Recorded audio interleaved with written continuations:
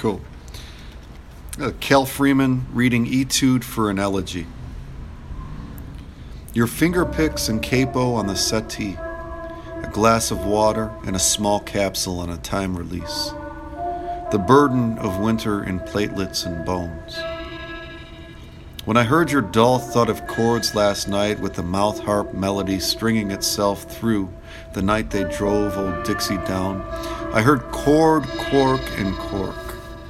Strings oscillating on a bridge of chiseled bone, then thought of something dead, like an empty bottle or the tines in Tony's harp. But who am I to define a thing is dead? All the good that can be done is impossible, like this playing, and help is the shape that language whittles out of failed intentions. You told me words are moody bastards that have ceased to love us, so I shut my maudlin mouth. A bracelet dangles from your wrist, traveling up your arms, but the analogy to drugs ends at the elbow.